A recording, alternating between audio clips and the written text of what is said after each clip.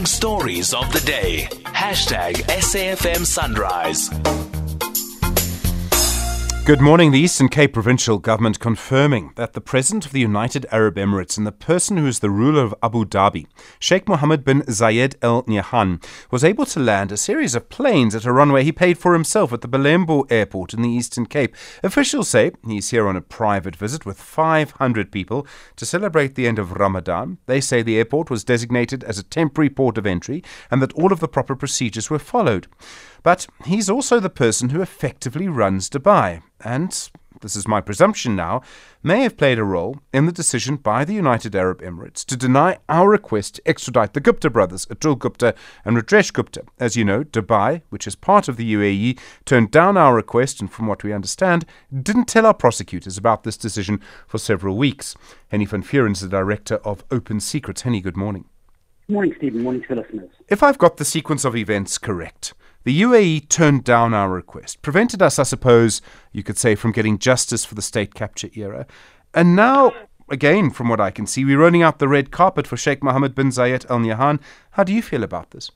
Yeah, I think at Open Secrets we feel this is absolutely extraordinary, and it's symptomatic in the way in which we have normalized relations with Dubai, despite the fact that they have effectively humiliated the South African state. They have used every opportunity to block the extradition of the Gupta brothers. They have therefore also blocked the possibility for us to prosecute the whole criminal conspiracy, which included acolytes around former President Zuma and potentially many other enablers in corporations linked to state capture.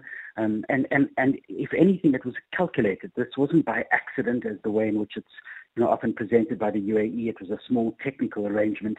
What we know is the United Arab Emirates and Dubai, obviously as an important city in the UAE, is run as a small autocratic fiefdom. And the top of that pile of decision-making sits Sheikh Nahyan, who has come on holiday with 500 of his friends to the Eastern Cape this week. We know that this has been in the making for at least 2 months. We know that one of President Ramaphosa's closest allies, Premier Oscar Mabuyane, has been in the UAE and has met with members of the royal family over the last 2 months. They've been discussing investment in the Eastern Cape, which is all good and well. But we can't have money, which is also the proceeds of crime. Don't forget that Dubai relies heavily on global money laundering to make the kind of cash that allows the Sheikh to come on holiday in places like the Eastern Cape and buy a game farm.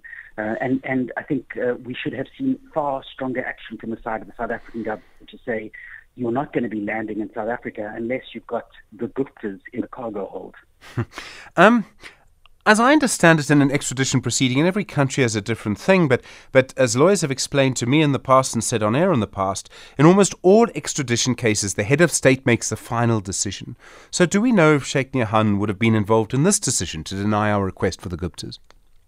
We don't have it on record from the authorities in the UAE, Stephen, but what we do know is the way in which the judiciary operates in the United Arab Emirates. And our argument has always been that this is something that Minister Lamola and Minister Naledi Pandor, as two of the relevant ministers, should have been alive of from the beginning, is that there is no independent judiciary in the United Arab Emirates. It's Sheikh Nahyan and his colleagues who ultimately make all of the primary political decisions, and this is, again, according to UN Special Rapporteurs on the independence of the judiciary, who made precisely the point that there is no open court system, and certainly you won't get a fair trial as one would anticipate one can in South Africa.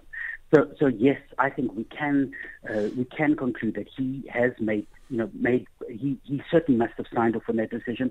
The fact that he's got a game farm and he treats South Africa as probably one of his Disneylands around the world where he can come and play and holiday certainly does suggest that he would have had an insight into that decision making. It was an important political decision.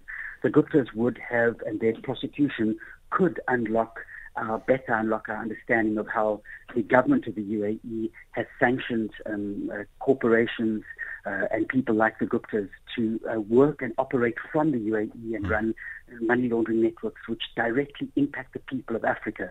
Zimbabwe, Sudan right now, these are all nefarious connections around corruption, which the UAE has effectively enabled, and of course led a war against the people in Yemen, where they've been buying weapons from South Africa to arm that war. And Hennie, look, there's another issue in the public domain at the moment. So if we look at SARS, and we understand the producer, Dumo Ndlovu, is going to get a national award, and it seems that he played a role in facilitating the sabotage of SARS. He was playing a role with Bain, the consultancy, the former President Jacob Zuma. So essentially, to sort of simplify it, he played a role in state capture, and now he will receive a national award. And I understand that the ANC's Veterans League is actually very angry with this. They're saying it should be withdrawn. How do you feel?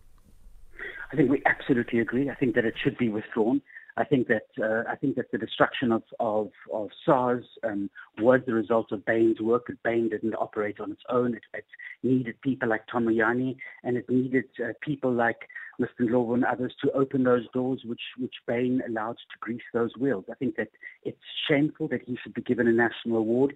There are also other questionable characters. Mike Horn, a former operative in Special Forces during apartheid, who's now moved to Switzerland as an adventurer, who was also given an award despite the fact the documentaries were shown about his activities earlier this year.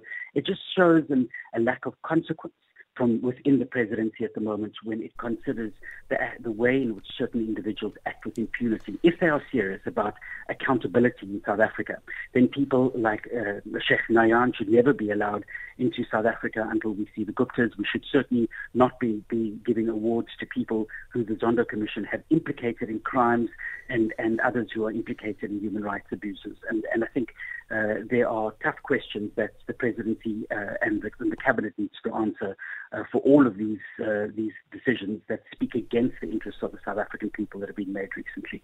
Hennie Van Vuuren, thank you. Director at Open Secrets.